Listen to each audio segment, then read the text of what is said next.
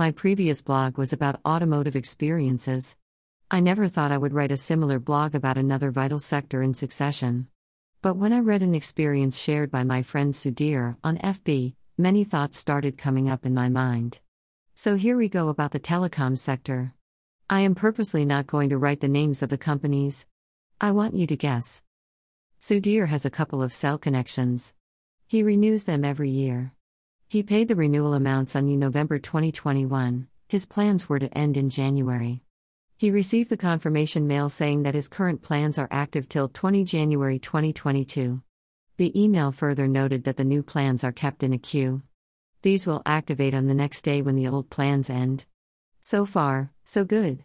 Then in early January 2022, he received a strange email saying that his new plan was already activated on November, the day he paid the money.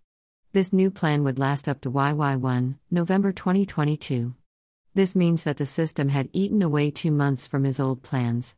Sudhir tried contacting the call center but ended up listening to system-generated messages. After a couple of days, he got fed up and went to the dealership office.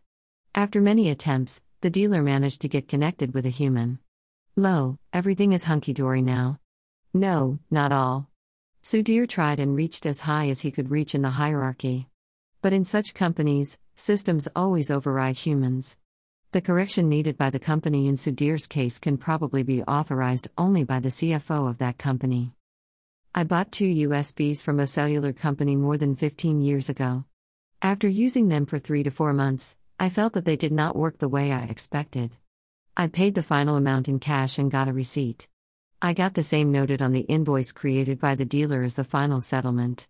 I kept getting the bills for the next 3 months, but I ignored them. I sent my person to check with the dealer. He said such bills sometimes come erroneously. He suggested that I should ignore them. After about 15 days, a young man came to my office. He said that he was from the bill collection agency appointed by the company. I was angry, but I thought the boy was just doing his job. So I showed him all the correspondence. He understood but said that he was trying to do his job. I politely told him to go away. He came back in the next month. I told him that I would kick him out if he entered my office again. The matter was over. No. It was only midway through. After another 6 months, I received a very polite letter from a lawyer. The letter said that the cell phone company has kept a high tea for their esteemed customers. The time and address were shared. At the end of the letter, the lawyer had explained how paying bills is my duty. He also explained the consequences of my inaction court cases. I was terrified. I tore that letter. 2 years after this episode, I got a phone call from a Delhi number. A lady started shouting at me. She began with the choicest of curses in Hindi. Then she told me that the cell company could ruin my life.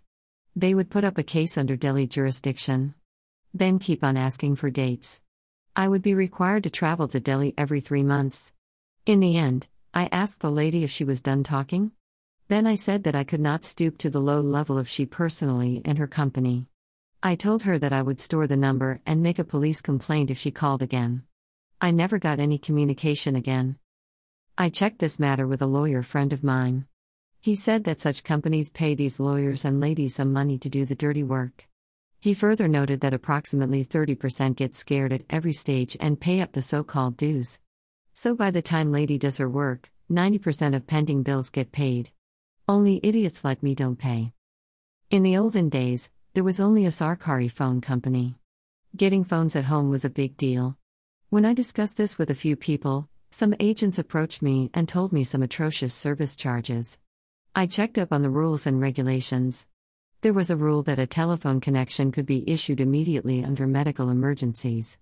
Luckily Jaya was pregnant at Priya's time. So we got a certificate from her gynecologist, which declared a medical emergency. If I remember correctly, the charges for this connection were more than regular fees. But there was no limit to how long we could keep the connection. We kept the connection till I was allotted a phone from the standard method. Then later, I had 2 phones at home. The cell phones arrived on the scene. The rest, as they say, is history. As usual, the story does not end here. 20 years later, we changed home. The new home was right in the middle of the city. Maybe because of nostalgia, I wanted to shift one Sarkari connection to the new house. I went to the telephone exchange at least 5 to 8 times. Finally, I was told that there were no connections available to transfer my phone in the middle of the city. We now know what is happening to these companies. But one thing was sure. The telephone quality had definitely improved in the later stage, but the quality of the service kept on deteriorating.